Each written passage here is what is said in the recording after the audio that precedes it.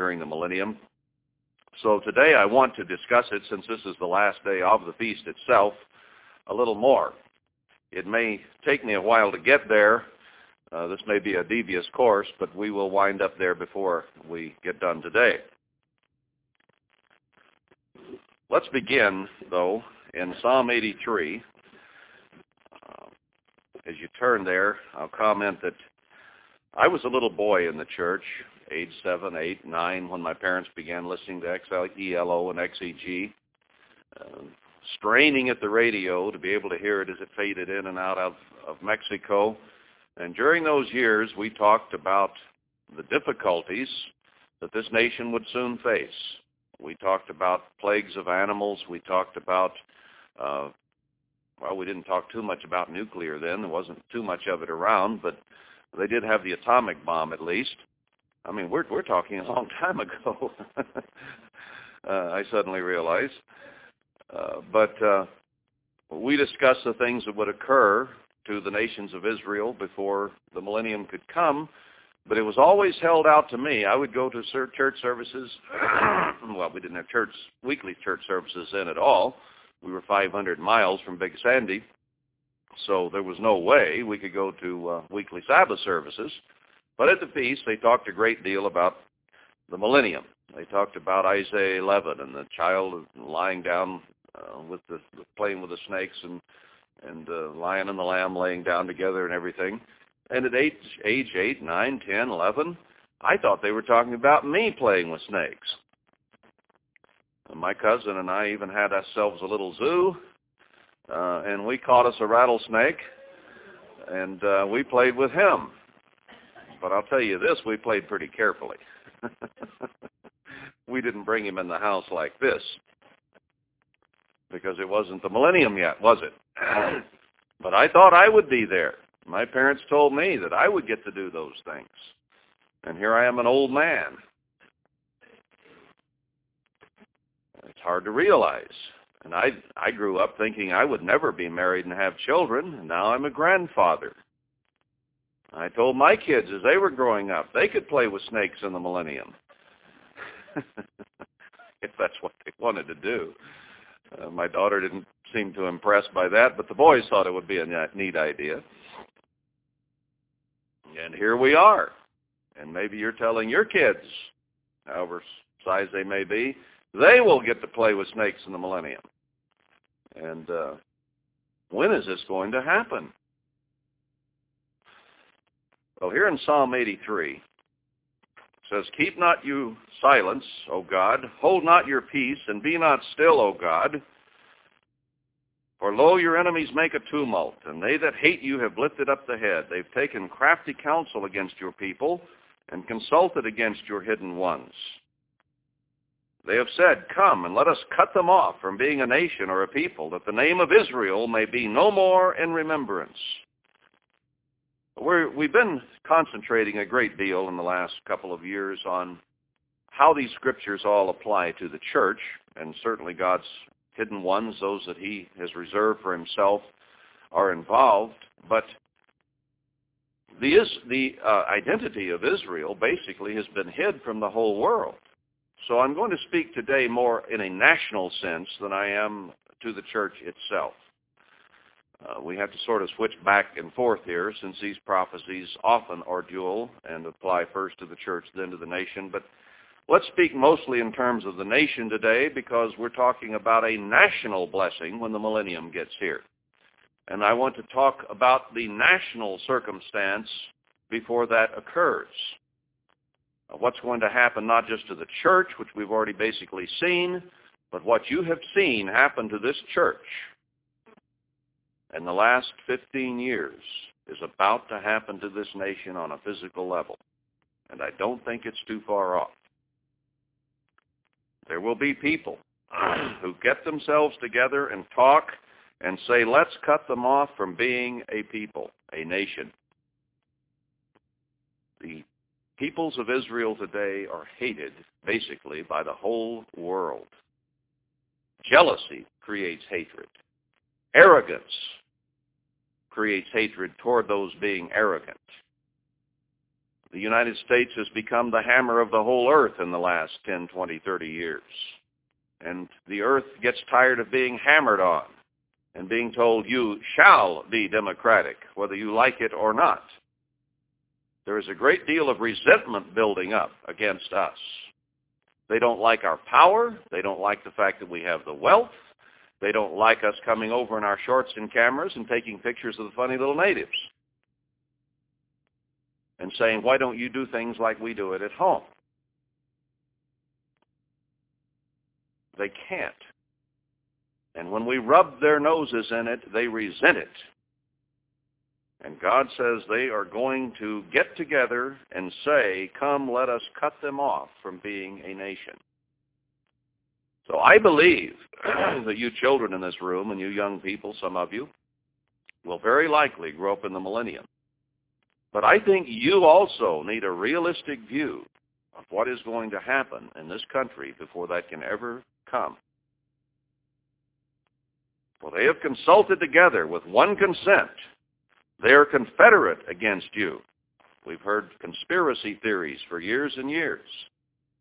There is a conspiracy. There is a confederacy. There is. Right now, as we sit here in the peace and safety of this park, there are people flying all over this earth, back and forth, setting up what God is talking about here. There are secret meetings going on all over the place among the Gentile countries who want to destroy Israel. And there are traitors in Israel itself who have joined the globalist, New World Order, one world government movement, who are right now conspiring to join with those people and destroy Israel. Talks about a wicked prince in Isaiah, a wicked ruler or leader who will betray. We used to poo-poo at the idea of a great conspiracy. Not anymore. It's there. It's here. Any of you who are alert have seen the signs of it in our country. You've seen military drills where they're going in and practicing to take over our cities. We saw them right there in Charlotte. They didn't announce it. They didn't talk about it. They just did it one night. And boy, were the airwaves full the next morning on both TV and radio, because they scared a lot of people with helicopters coming in, shooting blanks. I mean, the noise of military rounds going off were right there in that city, and we were there. This isn't something I heard about out in Carmel or heard about in San Diego or some of the other places it's occurred. We were there, and we saw the hubbub that occurred. I have personally seen the black helicopters with no markings on them whatsoever, run by UN troops. We have German military bases right here in our own country.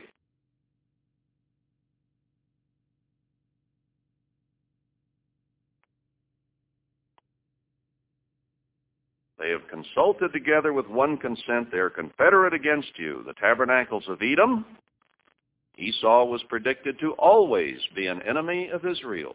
Their whole desire and purpose in life is to destroy Jacob.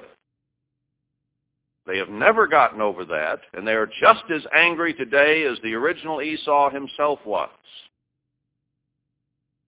There weren't many blessings left for Esau, but he said, you will be in the fat places of the earth, and the places where the money is controlled. Those aren't real Jews there in many cases. They are truly Edomites. He lists the Edomite here first as one of our major enemies. Tie it with Obadiah. The Tabernacles of Edom and the Ishmaelites of Moab and the Hagarenes, Gebal and Ammon and Amalek, the Philistines with the inhabitants of Tyre. He names some of the Arabs here.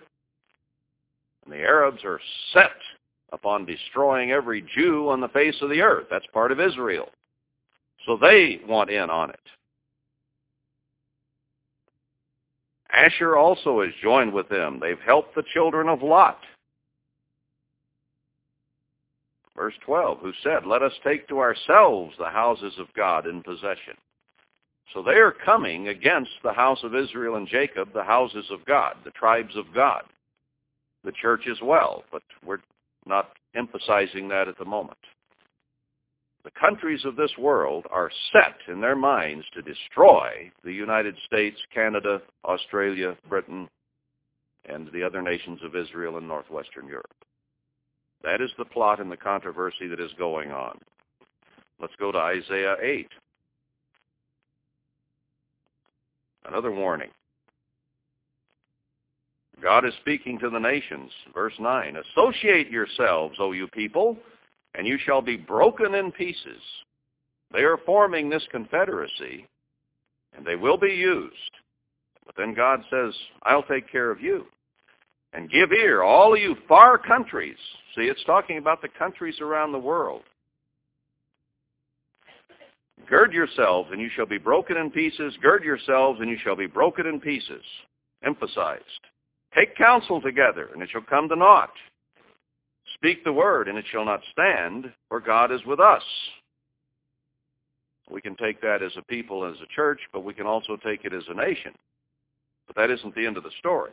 For the Lord spoke thus to me with a strong hand, and instructed me that I should not walk in the way of this people, saying, say you not a confederacy.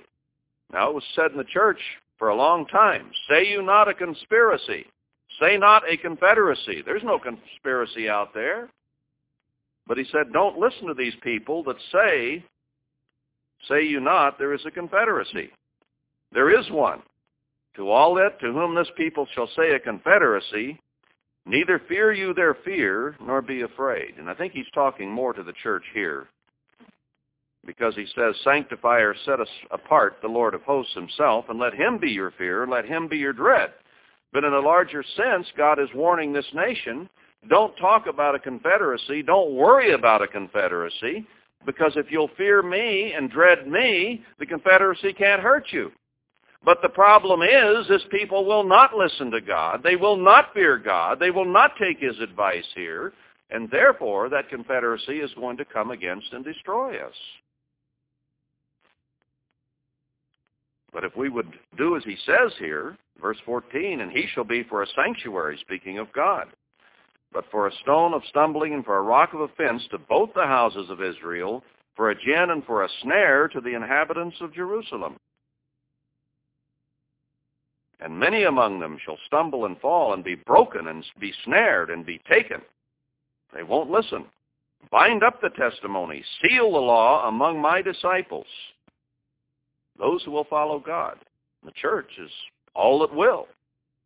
So he says the rest of these people are going to be taken and snared and destroyed, but seal the law with my people. And I will wait upon the Lord that hides his face from the house of Jacob, and I will look for him. So God is going to hide his face from this nation. Behold, I and the children with whom the Lord has given me are for signs and for wonders in Israel from the Lord of hosts which dwells in Mount Zion. So Isaiah says he is a prophet that will listen, and that God will protect him, and that he will be for signs and wonders. And of course that's a prophecy for today. He's speaking of his people, those who will listen to it. But most simply will not. There's a place, I think it's in Jeremiah, it says, don't even pray for this people. They're not going to listen. They're not going to repent. Do you see signs of repentance around you in the cities that you live in? Do you see signs of the repentance of this nation among the politicians? Do you see signs of repentance in Hollywood? Do you see signs of repentance of those who take from the poor and give to the rich in the stock market and in the financial exchanges of this nation? Do you see repentance in our enemies? Or do they keep clamoring against us? No, God is going to destroy.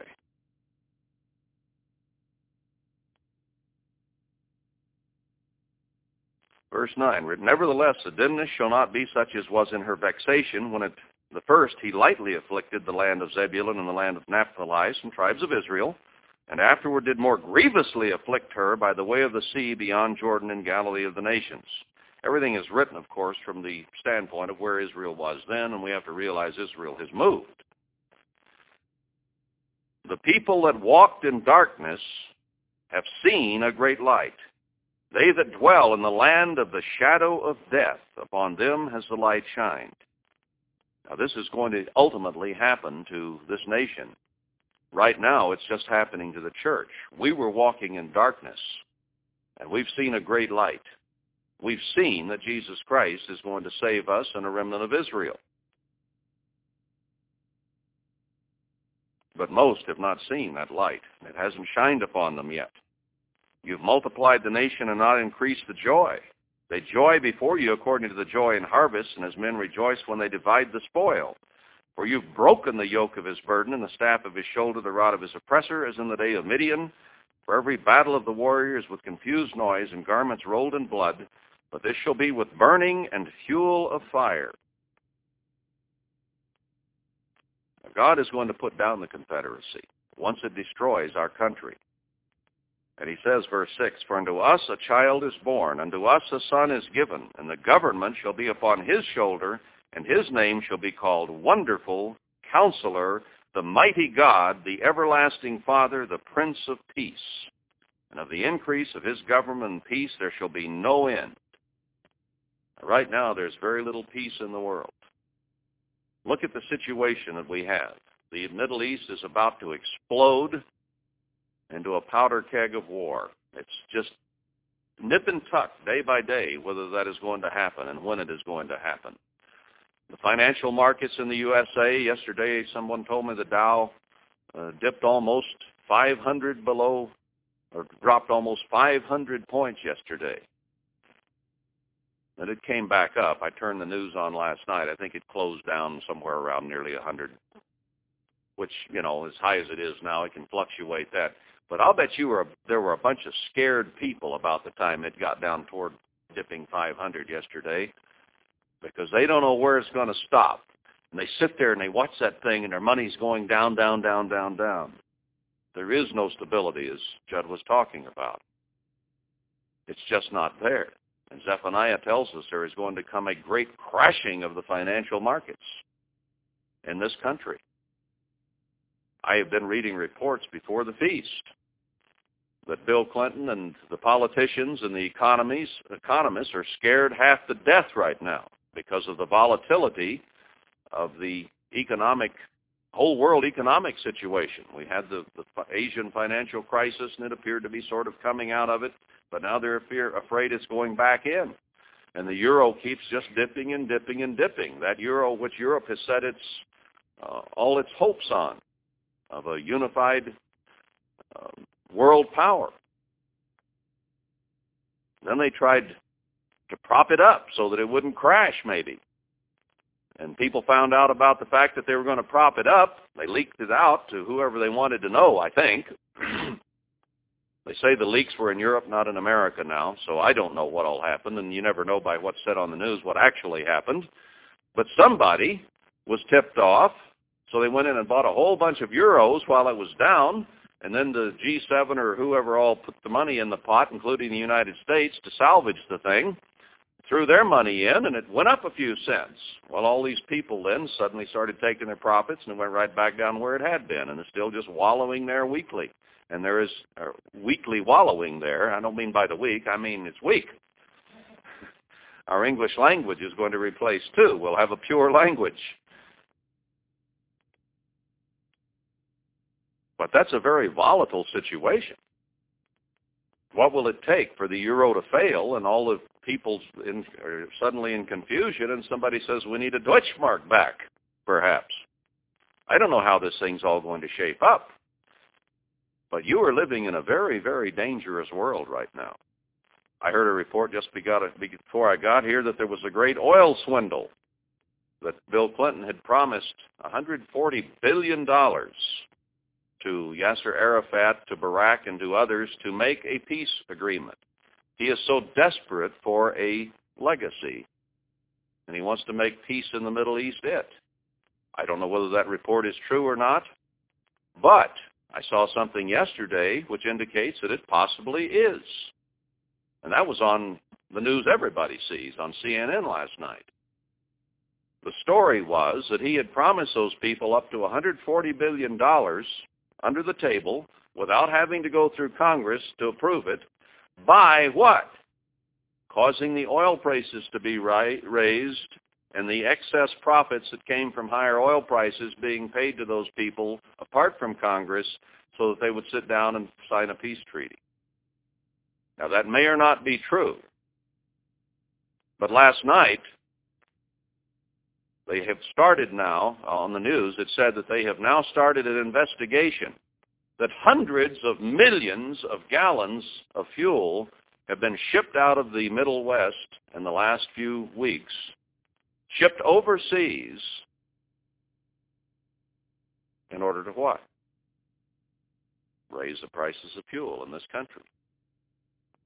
They're checking with U.S. Customs right now, and they've uncovered evidence that they shipped hundreds of millions of gallons out of this country. At the same time, the politicians are saying, oh, we have this crisis and we'll try to get you oil this winter, but the price is going to be much higher. At the same time, they're shipping it out by the hundreds of millions of gallons. I don't know where this investigation will go, but they've got Congress nervous now about it. And it was on CNN. It wasn't on some backdoor internet report. The other one about the paying off the Arabs and the Israelites was kind of an internet backdoor report. But what is now hitting the news seems to substantiate what may have occurred. You think we don't have traitors in this country who are trying to destroy us? Yes, we have winter coming on. Yes, we needed those hundreds of millions of gallons of fuel. Yes, we needed it at a normal price. But things in this world are being manipulated by crooked people. I don't know who all they are. I hear this, I hear that, I hear something else. So let's not quote sources particularly here. I don't know what's true and what's not, but I do know from God's own word, from his own mouth, there will be a confederacy of peoples seeking to destroy us. And that there are, according to Isaiah 7 and 8, some deals going on from Isaiah 7 within Israel. And it talks about Ephraim being broken in verse 8 of chapter 7. It says, if you will not believe in verse 9, surely you shall not be established, or in my margin it says, it is because you are not stable. You won't believe the things that God has written here. I don't know exactly what this means, but I know Isaiah is a nation, or is a book that is written to an end-time nation. And he's talking about a conspiracy here. He names a bunch of names that today don't seem to make too much sense to us. Syria and this one and that one, and he puts it together with Ephraim, and there's a conspiracy there. And it says Ephraim will be broken. Exactly how this will work out, we won't get into the details of or try to figure out. But what I'm saying is God tells us in his word our nations are going to be destroyed, that there are conspiracies going on, that there are evil men who are plotting against us. And if we don't believe it, we're not stable. If we don't believe it, we're not accepting God's word. Now, what form will it take? I don't know. I keep looking at the UN, and it's basically been a toothless tiger for a long time, but maybe it will be given power, or some combination of the UN and this New World Order people behind the scenes. Who they finally hand the money to and say, go do it, I don't know. Or will it be something that is centered in Europe with Germany at the head? Or is the Assyrian only a type of the end-time confederacy that will occur? I don't know how it will work out, but I keep watching the news to see who seems to take prominence and what's weak and what becomes strong. But I do know it's going to happen. And I think that our young people need to understand that the world that we live in the United States today, that seems so strong, that seems so indestructible, which you've grown up with plenty and prosperity. And most people in this room have never seen drought and famine and crash of the stock market. Some of you old heads saw and experienced the 20s and 30s. And that wasn't anything compared to what is about to happen. Not anything compared to what is about to happen. You need to understand this. You are not the generation that is going to rule America, as you are being told by our politicians. Got to take care of these kids. They're going to rule America. No, they're not. The adults in this room are going to rule America. Under Jesus Christ as his bride, ruling with a rod of iron, what is left of Israel after this devastation occurs. Now, you may be living in the millennium if you live through. If you are not rebellious against your parents, if you do listen and you do obey, and God sees fit to take you to a place of safety, you may live through what is about to happen to our country. And yes, you may live in the millennium. That was my hope as a kid, that all these horrible things would happen and that I would get to grow up in the millennium. But we didn't understand. There still was some time left. But things are different now, and I don't think there's a whole lot of time left. This whole world financial system is just teetering on collapse. We're right on the edge of war. There are people who always profit by war, and they want another war. And there are people now who are saying, in the New World Order crowd, who are saying there are way too many people. It has even been suggested and applauded with a standing ovation that the Earth's population be reduced by 90% so that there would be more room for tigers and ants.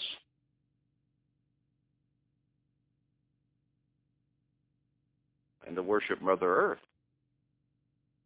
That's not God's way. Now, the Earth is going to be reduced in population that way, and those people probably will be part and parcel with it, and God will let them go ahead and do what it is they want to do.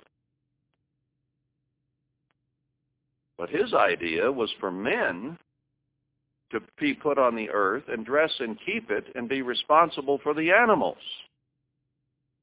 And that's the way it's going to be in the millennium. What has happened is that man has not dressed and kept it. He's not taken care of it. He's just about ruined and polluted it beyond salvation other than through Christ. And when he returns, he's going to set things right, and then man is going to accept his responsibility and rule over the earth with the proper dominion in the first place, as it should have been in the first place. Yes, the population of the earth, I can tell you based on the Word of God, is going to be reduced like these people think that it should be.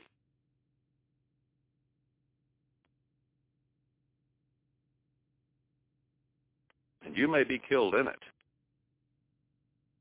if you do not turn to the God of our fathers. I hate to bring that kind of news, but I think we all know it in our heart of hearts, that this nation cannot long exist. It is corrupt. God can't stand to look at America and Britain and Canada today. He says, if you want to show the bosom and the belly and the behind, I will show it. I will strip you absolutely naked. And what does America today want to do today? Hollywood wants to show us all those things and more. And they show us all they can possibly get away with without having mama or the mothers jump up and say, don't show this to my kids. We want to show all we've got. We want to be as bad as we can be. We have a sports hero, wrote a book, Bad as I Want to Be. That is the attitude that permeates our society. He sold a lot of books, I guess, with his green and purple and yellow hair. It's sick. It's just sick.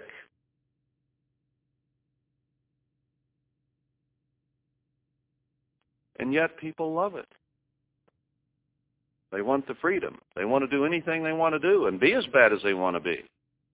Why can someone like that gain notoriety and popularity? Because everybody wants to be like that. They may not want green hair, but they want to do anything they can do. You're about to go back out into that world. How much of it will you absorb?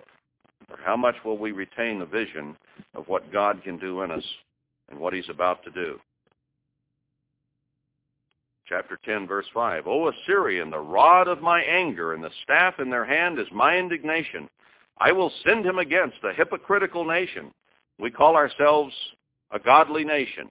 When a bunch of us get killed and the Arabs blow a hole in our ship, then we make these little platitudes and we cry a little tear as we worry about the families of those who have died here.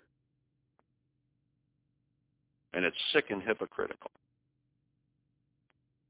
Because this nation could care less about God, except in a moment when we should invoke God to make a tear. I will send him against a hypocritical nation, and against the people of my wrath will I give him a charge, to take the spoil, to take the prey, and to tread them down like the mire of the streets. Howbeit he means not so, neither does his heart think so, but it is in his heart to destroy and cut off nations, not a few.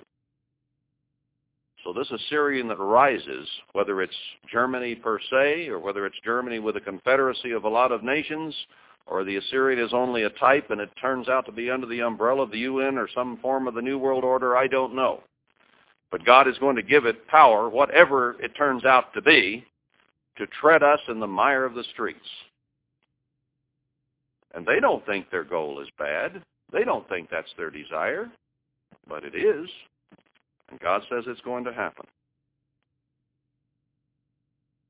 Chapter 10, verse 25. For yet a very little while, and the indignation shall cease, and my anger in their destruction.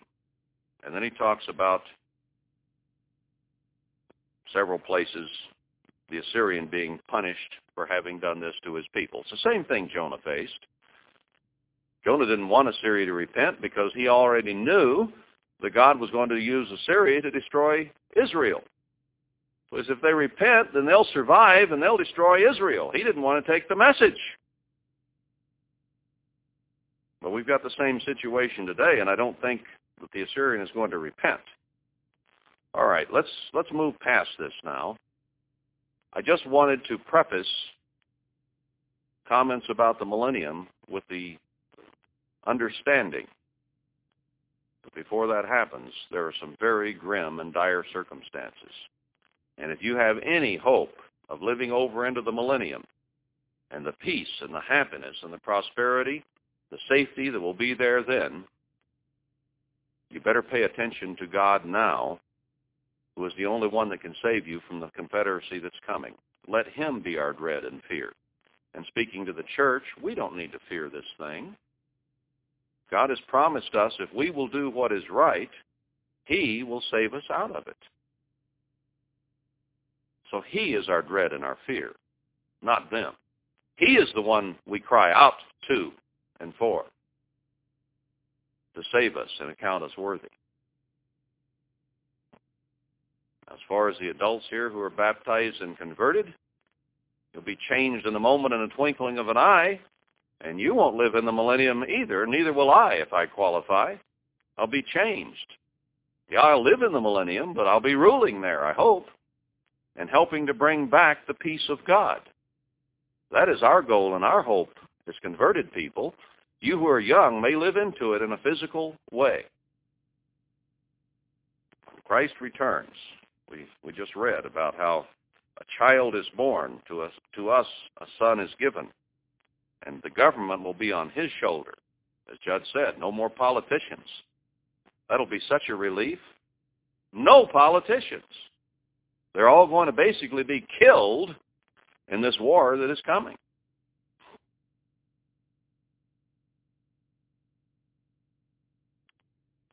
I could almost live in the world right now. If you start subtracting these things one at a time, how much better would our life be with no politicians or bureaucrats? You can't. It'd be an unimaginable improvement if you had a peaceful government that wasn't always pulling money from here and jerking it from you to give to so-and-so to make a deal about such and such, and compromising on a law that could be good because so-and-so doesn't like it. It just goes on and on and on, and I can't stand to listen to them talk. No elections. With Christ in charge, no war will even be allowed. They will simply be caused to make peace. It says in Revelation they'll all come up to keep the feast. I'm not Revelation, the book of Zechariah. They'll all come up to keep the Feast of Tabernacles. And it's so simple. If they don't come up to keep the feast, they get no rain. Now, the millennium is going to be a time when there's rain. And there's going to be crops growing everywhere. But if you decide you don't want to keep the Feast of Tabernacles, you get no rain. See how easy it is to control people with the right kind of controls? How many years will they go with no rain whatsoever before they decide, I think the Feast of Tabernacles would be a wonderful place to be. We'll be in charge. You might be over Egypt, who knows? Christ will say, go out there and shut the rain off in Egypt. Just turn the spigot off. And then you just kind of sit back and wait. After a while, Egypt will come up to keep the Feast of Tabernacles. And when they get there, they'll say, we're here. Is it raining back home? Well, are you going to stay for the whole feast? See? You going to come back next year? Yes, sir. I'll be a Jew. Can you imagine all these Arabs? It says it right there in the book of Zechariah. Everyone will take hold of the Jew, and he'll say, I'm a Jew. Maybe he'll say, see, look, I'm a Jew. Everybody will want to be a Jew. Everybody will want to be an Israelite then. And you can be thankful that you're an Israelite then. Right now, it's a pretty thankless job being an Israelite in the world today. But then it's going to change. My wife got some spider bites the other night up under her arm. Got big old welts under there. Spiders won't bite anymore. Wouldn't it be neat not to have spider bites? We live in a country today where it's unimaginable almost. Our kids don't grow up for the most part worrying about whether they're going to be fed to a tiger tomorrow or a lion tomorrow. We have precious few poisonous snakes. But there are continents on this earth today where there are just lots and lots of things that can and will kill you and often do. We have been blessed in Israel beyond our comprehension. When I went out to play as a boy, I didn't worry about whether, other than rattlesnakes, whether something was going to kill me that day or not out in the wilds. We could wander all over. But I've been in places in Africa where, for generations, it was just known that so many kids wouldn't grow up because they got snake bit or they got killed by lions or hyenas or whatever if they got away from protection. In Australia, they got all kinds of venomous things over there, and there's nothing out there clean to eat except what man has taken there, sheep and cattle. And that's part of Israel itself. The weather can kill you in a lot of places. We're in a fairly temperate area here. Yeah, some people do die of cold, but there are peoples living up in the north countries where it gets 40, 50, 60 below zero and stays for months. And those people barely survive, and some of them do get killed. And polar bears, just anything living on the ice is meat to them. They're not particular. Seals taste pretty good, but Eskimos aren't bad either. We've had it better than we can imagine.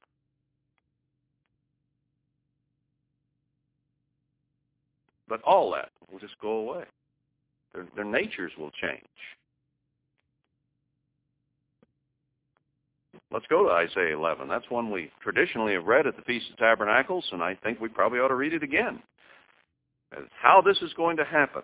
And there shall come forth a rod out of the stem of Jesse, and a branch shall grow up out of his roots, ultimately a prophecy of Christ. And the Spirit of the Lord shall rest upon him, the Spirit of wisdom and understanding. Wouldn't it be nice to have people who were wise in charge, who were understanding, who understood our plight, who cared about us? The Spirit of counsel, good counsel. Where do you go to find good counsel in our society today? If your body's hurting, you go to the doctors. Do you find good counsel there? Well, I think we ought to whack this out of you. Well, wait a minute, this is me. Somebody was telling me the other day, they split him open like they were field dressing him and whacked a few things out and sewed a few things together. And then he got all infected, and they had to go back in there and field dress him again. I mean, this is what they did to Braveheart. You know? Cut him apart from stem to stern. They keep doing these things. Is this really God's way? Wouldn't it be neat to just say, be healed? But it's hard to find good counsel, and they'll put you on Prozac and Nozac, and I don't know what all they got. Just because you can't get settled down or because you feel bad, they'll dope you up where you can't see, feel, or think. It's terrible what is happening in this country today and in this world. And if you fool around and get pregnant, oh, that's okay, honey. We'll just kill that thing. Millions of them. Now, is that good counsel?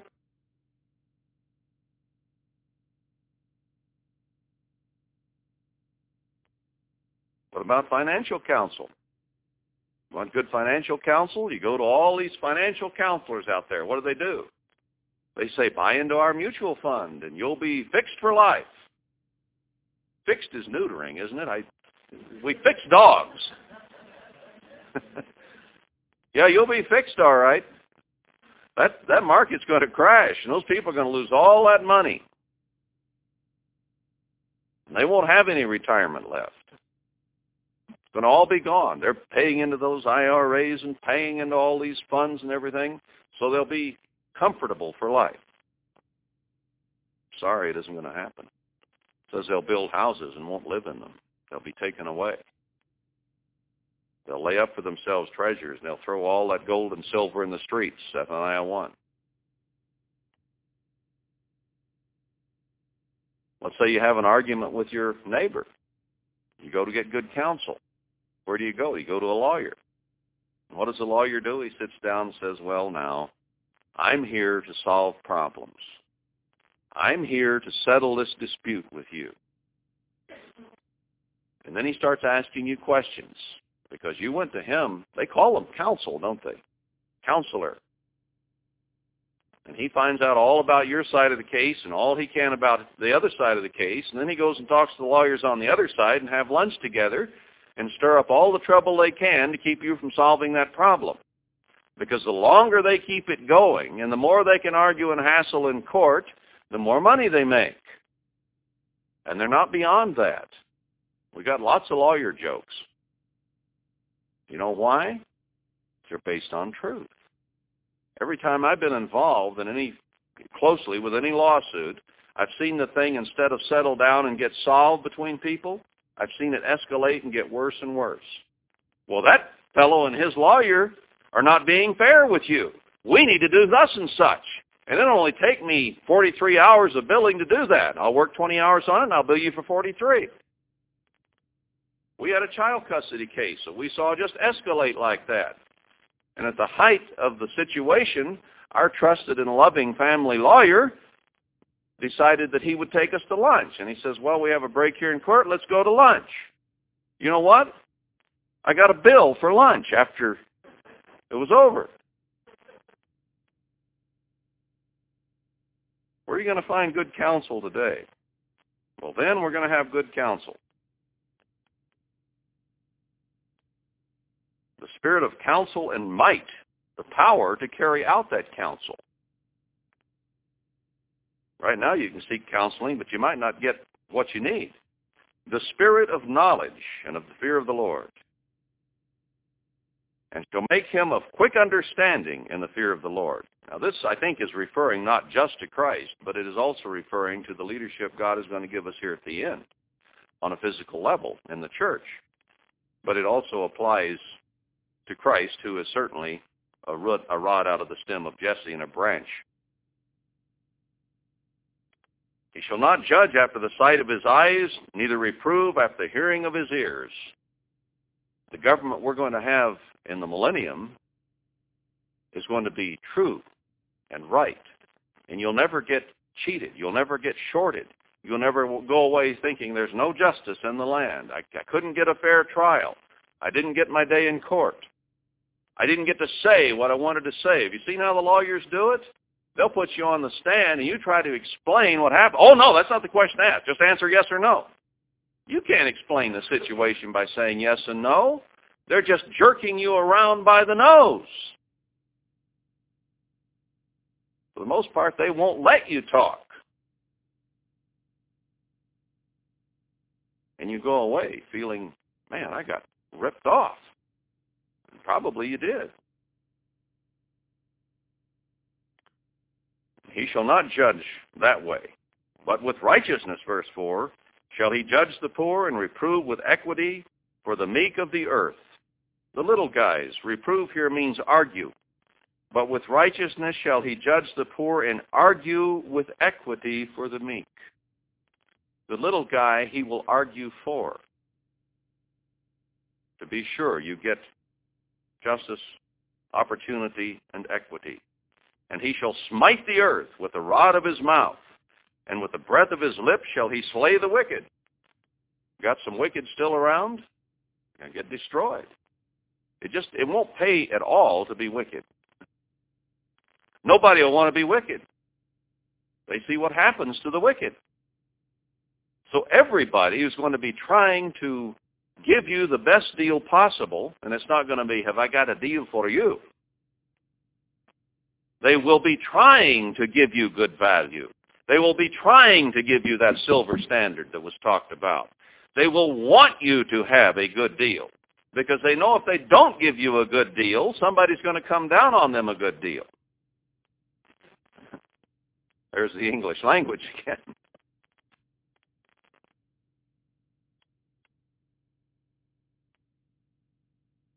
And righteousness shall be the girdle of his loins, and faithfulness the girdle of his reins. See, these are the things that are going to be required and have to happen before you can actually have peace and prosperity and not have to worry about anything. And once someone comes who has that kind of attitude and approach and will make things work right, then you have even a change in the nature of the animals. Once a peaceful government is set up by Jesus Christ on this earth, then the wolf also shall dwell with the lamb. We won't need bows and arrows because the wolf and the lamb will just love each other. You know, that nature is there to be drawn out if it's just handled right. People think dogs and cats hate each other, don't they? The dogs always chase cats. Our dog doesn't. He was raised with cats, and he loves cats. Our cat will come up. The dog's laying on the floor. Our cat will come up, and he'll start licking the dog. And the dog will lick the cat. And that saves him licking me. They sleep together. They get back to warm each other. And once in a while he has to show he's a dog. So he'll chase the cat, you know, if he gets a chance for 10 feet. And then they stop and lick each other. But he has to show he's still a dog deep down inside somewhere. And our kids just moved in for a few weeks while they find jobs and houses, one of them from Kansas. And their dogs love cats. And our dogs love their cats, and their cats love our dogs, and our dogs love each other. Why? Because they like animals, and they've taught their animals that way from puppy and kittenhood. And we did the same thing. So I don't know that it's going to have to be so much a nature change, although it will be, because we're talking about wild animals here, not domestic ones. But under the right conditions, even now, there can be peace. We're in a world that knows not the way of peace. But you and I here are learning the ways to peace. And even in the midst of all this destruction around us, we can have peace if we will do those things which create peace. And in a small system like our home site, we can have peace among the animals and dogs. Now, if Marla and I can learn to get along, a lot of it's human problems, you know. Now, we pet the cats and dogs and each other, too. Don't get me wrong. We all love each other. But still in all, we're all still human, and we have to work at these things because peace doesn't come naturally. But Christ is going to come, and he's going to legislate peace, and he's going to do it in the right way. So even the wild, vicious animals will dwell with the lamb, and the leopard shall lie down with the kid. And the calf and the young lion and the fatling together, and a little child shall lead them. I've been to Kruger Park there in South Africa, and they say you shouldn't get out of the car. They have rules against getting out of the car. You know what? For the most part, I didn't really want to get out of the car. Because there are things out there that will kill and eat you if you wander around in the park long enough. Their nature is, they're in a pen, more or less. It's a several 100-mile long pen, but you see things kill each other out there. You see things eat each other. We saw some, what was it, bushbuck, I guess, were in a little pool of water. And there were hyenas laying all around it, just waiting. The bushbuck were afraid to come out, and the hyenas had time. And maybe they go into the pool or the mud hole that was left, a little water left in there. They got hungry enough, they'd probably go in there after them. But they were already fed, so they were doing fine, just laying out there waiting. But those bushbuck were pretty nervous. They kept looking. They'd look at this one. They'd look at that one. Their lives were not really, really happy with those hyenas laying out there waiting to chew their rear ends up. And they're not particular. They'll just go ahead and start eating while you're still alive at the other end. Not going to be that way anymore. One day you'll be able to go into that area. There won't need to be any fences. And you won't have to stay in the car for our cars. You can just wander around, and you can sit on a lion as he lays there and pet his mane if you want to and scratch his ears. I didn't have the faith to try that yet.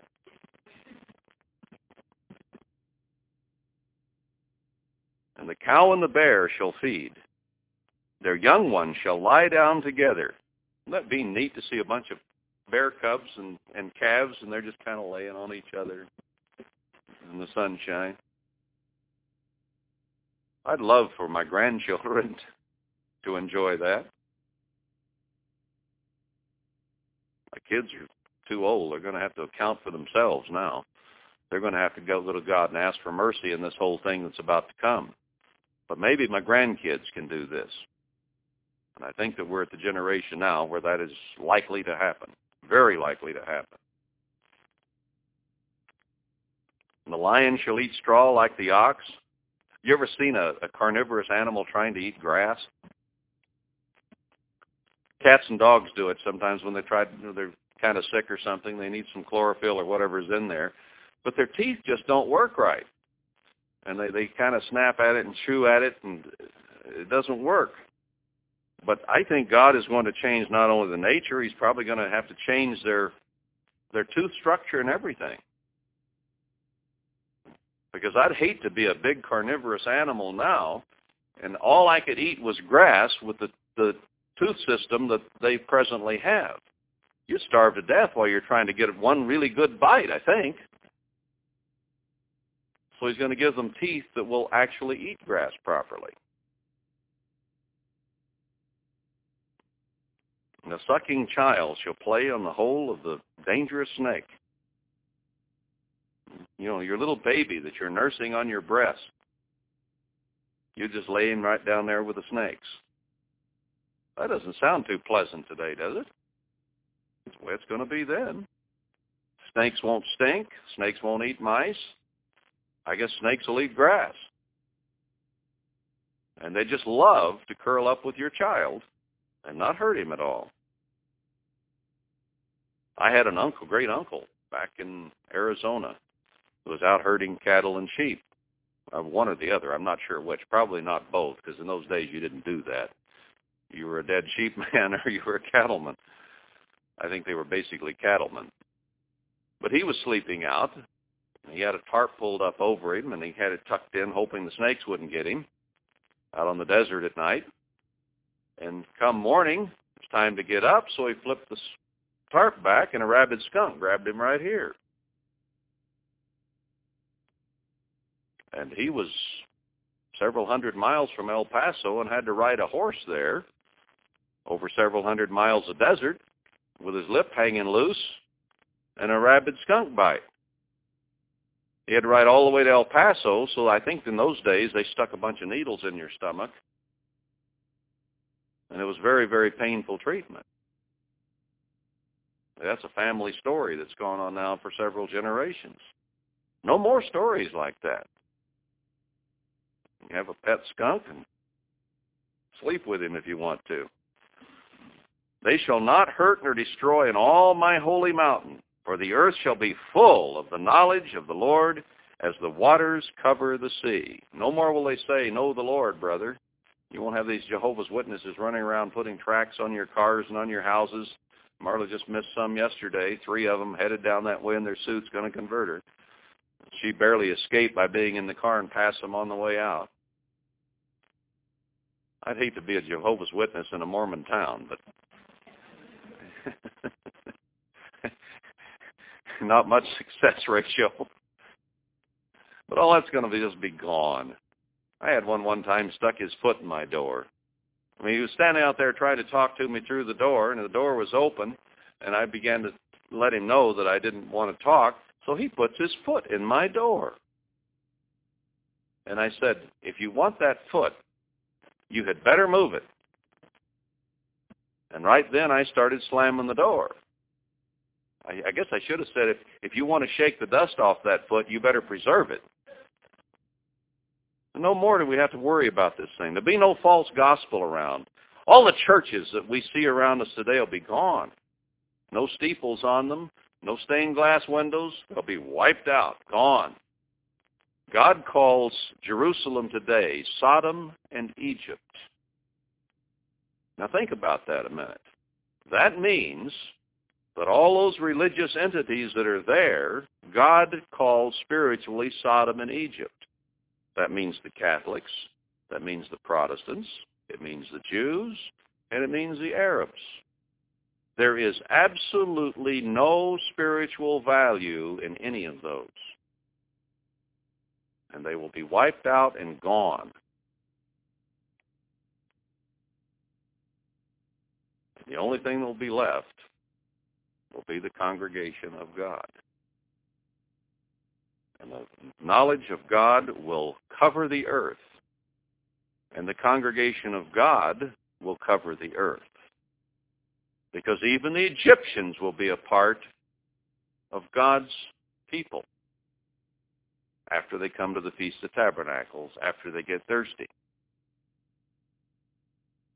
There is no peace to be had in the Middle East. Those people want to wipe Israel out. But when Christ gets done with them, they're going to be saying, I am a Jew. I am a Jew. I've been grafted in. I am a spiritual Jew. What a change in attitude. That's the world you'll live in then. There won't even be anybody that wants to be an Arab. There won't be anybody that wants to be a German. Those peoples will repent and be grafted in. And it says, Israel, Assyria, and Egypt shall be brothers, 1/3, 1/3, and 1/3. Absolute peace and harmony is loving brothers. Can you imagine it? Look at the world today, watch the news, can't imagine it. The news is going to change considerably.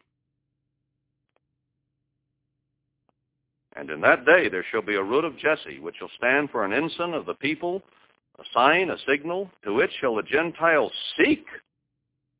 See what I just said about Zechariah? Right here it is. They'll all seek Christ. and his rest shall be glorious.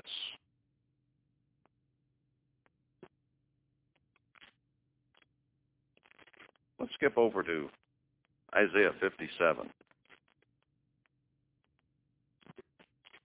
Isaiah 57.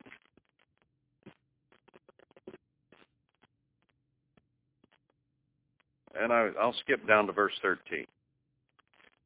When you cry, let your companies deliver you, but the wind shall carry them all away, vanity shall take them. But he that puts his trust in me shall possess the land, and shall inherit my holy mountain. Those that trust God are going to inherit the land. Here's a good reason for trusting God. You know, everybody wants a home. Everybody wants land, it seems. God says, if you trust me, you'll inherit the land. It'll be given to you.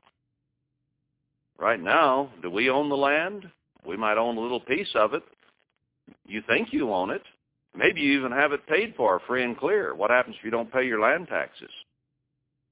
That land that's your land gets taken away from you. They'll sell it on the steps of the courthouse. They won't fool around. They'll flat do it. I've known people to whom it's happened. It isn't your land. It's yours as long as you give them so much money every year, they'll let you keep it. Most of us don't own it anyway. The bank owns my house. Say, do you own a house? Well, sure, I own a house. Does it mean, do you own or do you rent? I rent it from the bank. I don't own that house. There's two people that own that house, the bank and the government. As long as I pay through the nose, I get to live there. If I finally do get it paid off, what does it cost me? Approximately 3 times what I paid for it. If I pay $100,000 for a house and I pay 8, 9, 10% interest for 30 years, I'll pay at least triple what that house I paid for. That's what usury does. And they've got it set up, so basically you will never own your home. If you cut it to a 15-year mortgage, you may only pay for it twice, plus taxes every year. No more of that. He's just going to give you land, like they did when they came into the promised land before. They just gave this tribe this much, and gave that tribe that much, and gave that tribe that much. They didn't have to pay any taxes on it. They gave their tithe to God when they produced a crop and had an increase. They didn't give something they didn't have. I mean, they couldn't. Right now, you can't live in a house unless you work or receiving retirement income or something to pay the taxes on it, even if you've got the mortgage paid off. But they owned that land. And the only time that God took something from them was if they produced something. If they didn't produce anything, I mean, there was always incentive. If they didn't produce anything, they didn't earn a living, and they finally had to sell their land in order to buy food. But even then, God's system is, after 50 years, if somebody was such a fool that they didn't plant a crop and harvest it and lost their land, 50 years later, that same land was given back to their children. The year of Jubilee. Beautiful system. If your father was a fool, doesn't mean you lose your inheritance. Right now, if your father's a fool, you lose it all. And if your father's not a fool, the lawyers will probably get it in probate anyway, unless you go through all kinds of legal maneuvers to figure out a way to bypass probate by trusts and various things in order to try to hang on to it. Very complicated system. But not then. You'll inherit the land and possess the land.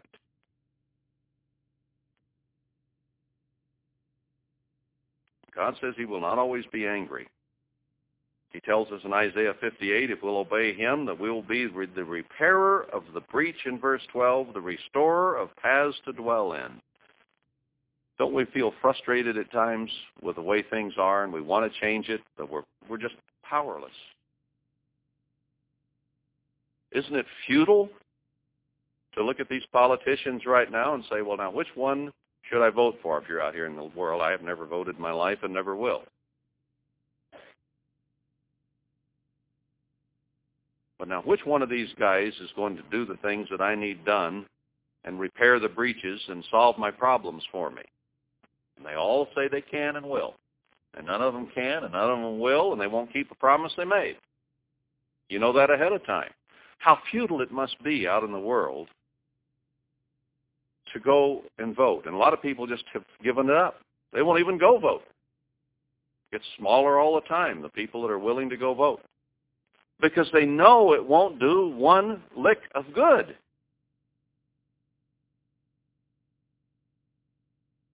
But he says, we will have power then. We'll be the repairers and healers of the breaches. All the holes that are in society, all the problems that are there, we can just simply solve. What a day to look forward to. Look at 58. Let's see. 9 to 12. I love this. Then shall you call, and the Lord shall answer. Even we as Christians sometimes cry out to God, and it seems like we can't get much of an answer. But once this thing turns around, and especially once Christ is here, there will be answers, all kinds of answers. You shall cry, and he shall say, here I am, right on the spot, right there. If you take away from you the midst of you, the yoke, the putting forth of the finger, pointing at other people's problems and faults and what they've done to you, none of this negativism, none of this gossip that goes around now, it'll all be gone. Everyone will speak peace, and they will actually do what Paul said. Whatsoever things are good, whatsoever things are true, whatsoever things are honest, whatsoever things are pure, these think on and speak and do. So it's not just going to be wolves and calves and lambs lying down together. It's going to be people who've learned the way to get along. They won't say negative things about each other. There'll be no bitterness, no negativity. Oh, well, you got to take so-and-so with a shaker of salt. No, everyone's going to be doing what's right. Peaceful. Chapter 60. Arise, shine, for your light is come, and the glory of the Lord is risen upon you. For behold, the darkness shall cover the earth, and gross darkness the people. But the Lord shall rise upon you, and his glory shall be seen upon you. And the Gentiles shall come to your light, and kings to the brightness of your rising. This may even be talking about the first resurrection here. Arise, shine. And then the Gentiles will turn and come to you. There will be great darkness over the earth after all this destruction that we talked about a little earlier. And we'll rise and shine. And we'll come back with Christ. And then all the Gentiles will say, wow. And they'll come to us. Lift up your eyes round about and see. All they gather themselves together. They come to you. Your son shall come from far, and your daughter shall be nursed at your side. Then you shall see and flow together, and your heart shall fear and be enlarged, because the abundance of the sea shall be converted to you. The forces of the Gentiles shall come to you.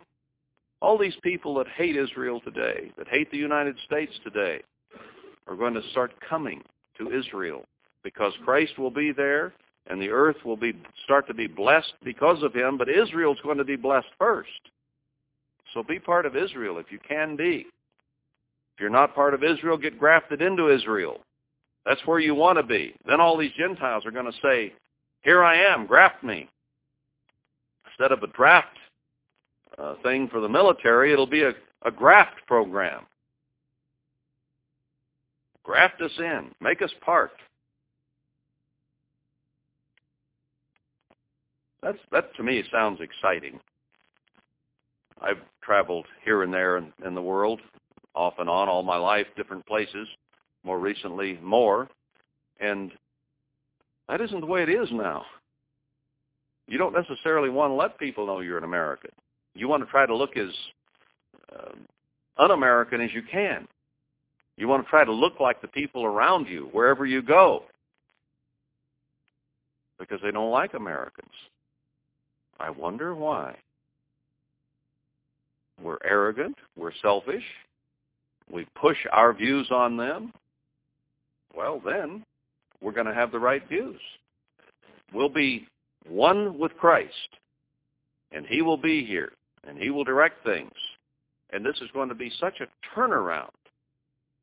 They will come to us. Verse 11.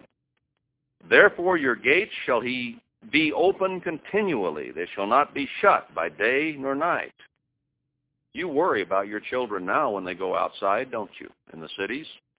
You worry about all kinds of problems and perverts and child molesters and whatever kind of people there are around. It says, then your gates will be open day and night. Your houses will be open day and night. You don't have to worry. The weather will be good, so you don't have to worry about shutting the door or the window. There won't be anything that can come in that will bite you or crawl in your bed and sting you. There won't be anything out there that's bad. You can leave your door open. The locksmiths are just going to be out of business. You won't need a key for a car if you have a car, because nobody's going to steal it. And your gates will be open continually. Now there is a real picture of peace. We won't need military, won't need guards, won't need policemen, won't need anything, because everybody's doing what's right. Your kids are absolutely safe wherever they go. No human will hurt them. No animal will hurt them. There won't be anything to run over them. I can't even imagine this, can you? You can lay down at night in absolute peace, knowing nothing is going to happen to you.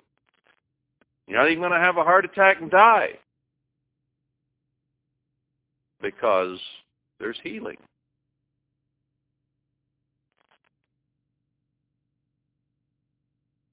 And you'll be able to get up in the morning because your hip and your leg aren't bad. You feel good. Now, I'm not talking to you. I'm talking to your grandkids, because you'll be spirit and you don't even have to sleep. It's even better for those who are spirit then.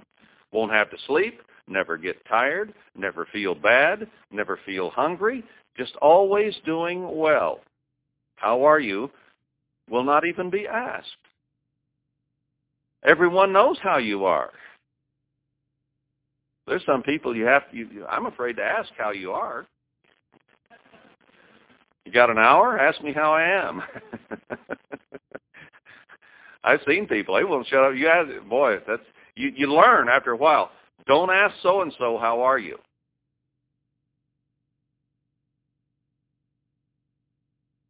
Won't need to say that. Everybody's doing fine, thank you. Your gates will be open continually. They shall not be shut by day nor night, that men may bring to you the forces, the power, the wealth of the Gentiles, and that their kings may be brought. Now, not only for safety here, but the actual context is you keep your door open because everybody's going to be bringing you the wealth of the Gentiles. Keep your door open. We're bringing a load of silver and gold in tomorrow. Oh, yeah? Oh, good. I'll leave the door open for you. Motel 6 may leave the light on for you. I'll leave the door open. I'm going to go to bed, and I'll expect to see a treasure chest full of gold and silver from China tomorrow. Okay. Done. They will bring the wealth to Israel, to your grandkids. For the nation and kingdom that will not serve you shall perish. Yea, those nations shall be utterly wasted. If they don't fulfill their promise and bring that chest of gold in tonight, they will utterly perish. Think they're going to bring it? Guaranteed. They will have seen somebody perish who didn't deliver. Our kids will be quite wealthy. The glory of Lebanon shall come to you, the fir tree, the pine tree, the box elder, together to beautify the place of my sanctuary, and I will make the place of my feet glorious. It just goes on and on. The sons also of them that afflicted you shall come bending to you, and all they that despise you shall bow themselves down at the soles of your feet. And they shall call you the city of the Lord, the Zion of the Holy One of Israel, whereas you have been forsaken and hated, so that no man went through you, I will make you an eternal excellency, a joy of many generations. Can you imagine never being hated again? You remember when you were a kid and somebody at school hated you? I think we all got hated at some time or another. Somebody despised us. I remember one poor fellow I hated. Well, I didn't really hate him as much as I just enjoyed tormenting him. I was a torment to that poor child. I don't know. I was generally friendly with everybody as a kid. But that one guy, I don't even remember how we got crossways, but it was about in the 3rd grade, and we didn't get along at all. I don't remember his name. It was James. Soon as the recess bell would ring, everybody would think, oh, we get recess. We get to go play. And poor James sat by the door. He knew that as soon as he went out of that door, I would be after him. And I would chase him and chase him until I caught him. And when I caught him, I would get him down on the ground, and I would hold his hands down and sit on his stomach, and I would tap his chest like this until the bell rang at the end of recess. I'm somewhat converted since then. I have no idea why. It's the only one I ever did that with. But for some reason, he and I got that way. He'd have done it to me if he could have done it. I was just a little bigger than him at that time. But hatred is not fun to live with. There was a bully at school who used to whoop up on me, too. What goes around comes around. Well, he would always come up and hit me on the arm, and then he'd thump me on the head, and he was bigger than I was. And we went through a lot of this, didn't we, as we grew up? And we watched our kids go through that. Now we're watching our grandkids go through that. And not only that, but the society's getting worse and worse, and now instead of just coming up and hitting you on the shoulder, thumping you, they might come in and shoot you. It's getting more and more dangerous out there. But look what we have to look forward to. They'll come and bow before us, those that have hated us and despised. No more hatred. I can't imagine that, where nobody despises or hates anyone anymore.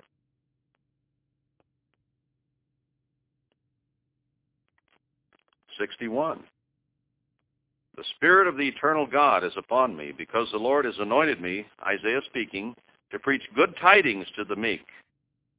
The meek will inherit the earth," Christ said. One of the first things he said in the Sermon on the Mount. "He has sent me to bind up the brokenhearted." So many people are just downcast and brokenhearted and things. Remember how you had this shining dream when you were 14, 15, 16, 17, 18 of the most wonderful mate you were going to have and the house you dreamed of and the wonderful job you would have and how things would go well in your life and how you'd have a new car and all the things that perhaps you dreamed about, the so-called American dream.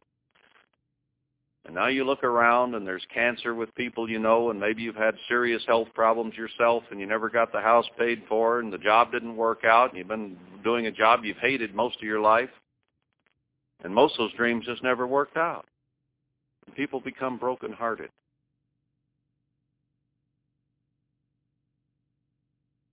God is going to cause the brokenhearted to be bound up and made happy, to proclaim liberty to the captives, and the opening of the prison to them that are bound, to proclaim the acceptable year of the Lord and the day of vengeance of our God, to comfort all that mourn, all the injustices, all the things that weren't fair, all the things that were done to us, all the people that cheated us. These are all going to be rectified. "Vengeance is mine," says the Lord. "I will repay." He's going to take care of this. With us, who are candidates for the first resurrection, we're going to have everything, including the entire universe, at our behest. We'll own it all as God owns it all. He'll give it to us. We'll have absolute perfect health. We'll have absolutely perfect relationships. We'll have nothing but love in our hearts, and that's the way it'll be with those toward us. And our kids or grandkids left on the earth during that time are they're going to have these dreams, and they'll all be fulfilled. They'll all be fulfilled. Everything you kids think about that you would like to have that's good, you're going to have. to point to them that mourn in Zion, to give to them beauty for ashes. Those dreams that have fallen into the ashes and been burned up in front of our eyes will be turned into beauty.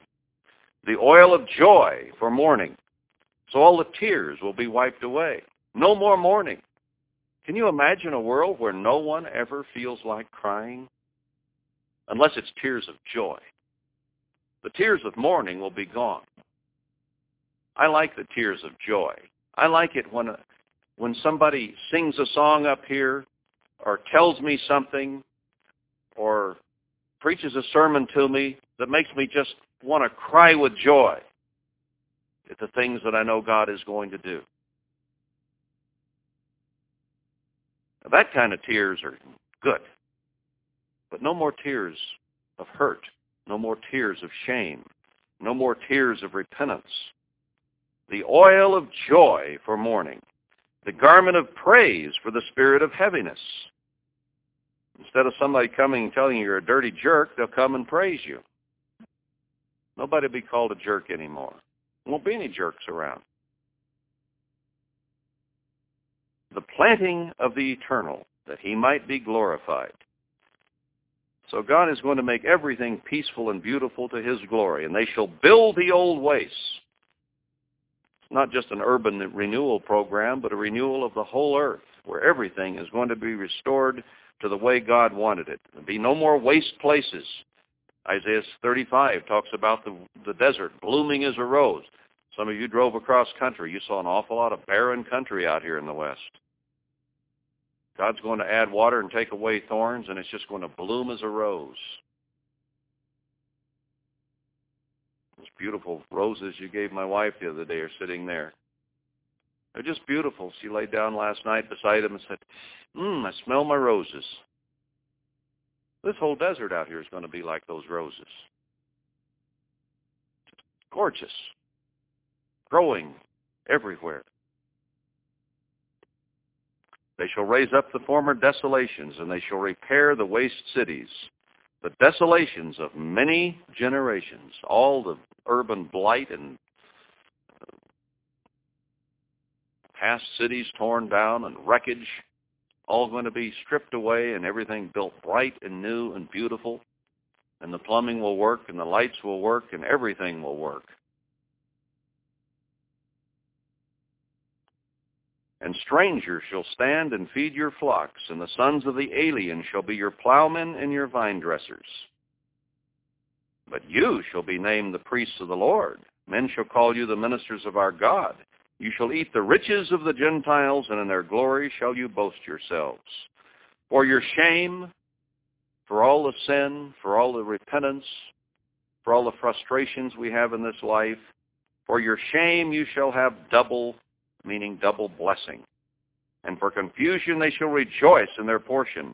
Therefore in their land they shall possess the double. Everlasting joy shall be to them. Not just temporary excitement, but everlasting joy. Can you imagine just being in a state of joy all the time? I have been for the most part through this whole feast. Not been much downer. I've just been happy. Been full of joy and excitement and wanting to see you and wanting to spend time with you and wishing I didn't have to go work on another sermon. But just to enjoy being together. It's so wonderful to visit with each other, to get to know one another. There just hasn't been enough time to do all of that. And I understand the emotion of wanting another 8 days. But my body is probably going to begin to drag here in about another 24 to 36 hours.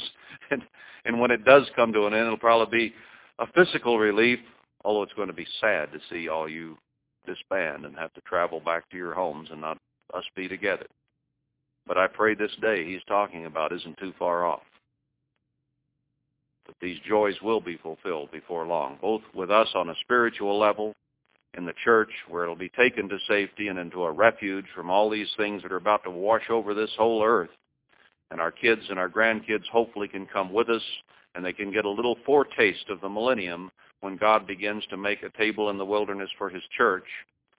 And then they'll live right over into that and see all of what they see in a microcosm happening to the church happen to the whole earth, where there will be peace and plenty and prosperity and double blessing, and never again a tear in an eye because of frustration and hate.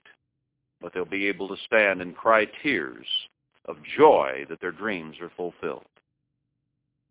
That's the world that you and I, as adult Christians today, are called here to be preparing to initiate. All those things you wanted to do for your kids and grandkids that you were never able to do, you'll now be able to do for generation after generation of your progeny as they live through a world of peace and happiness and prosperity. Now, is it worth it? Is it worth it to work now, to repent now, to study now, to pray now, to prepare yourself, to become a peacemaker, to become humble, to become meek, to not be proudful and boastful, but to be the kind of people that have understanding and wisdom and love and care for other people on this earth, so that we can be a part of Jesus Christ setting up that kingdom. He's coming back and all his saints with them, and they'll ever be with him. They're going to reign on the earth as kings and rulers and priests. And boy, do you think the hearts of the fathers and the children will be turned then? You bet they will, because they're going to see what you and I can give them. And they're going to be thankful to the bottoms of their hearts. We'll be able to give everything we ever wanted to give them and give it in abundance. To me, this is worth the effort right now. We've got some grim times coming, but we can be faithful in little things, and then God is going to give much that we can bless this whole world with, and they can lie down in peace and safety and have their doors open at night and not have to worry like you and I have to have faith today that God will take care of us because no one else is. And in that day, God will take care of everyone, and no one will worry. That's what this time that we've been here represents, is that kind of world and that kind of peace. So let's do our part now as the Feast of Tabernacles ends to make this dream a reality for people, because you and I are the ones that are going to bring it to pass with our bridegroom who is coming to show us how.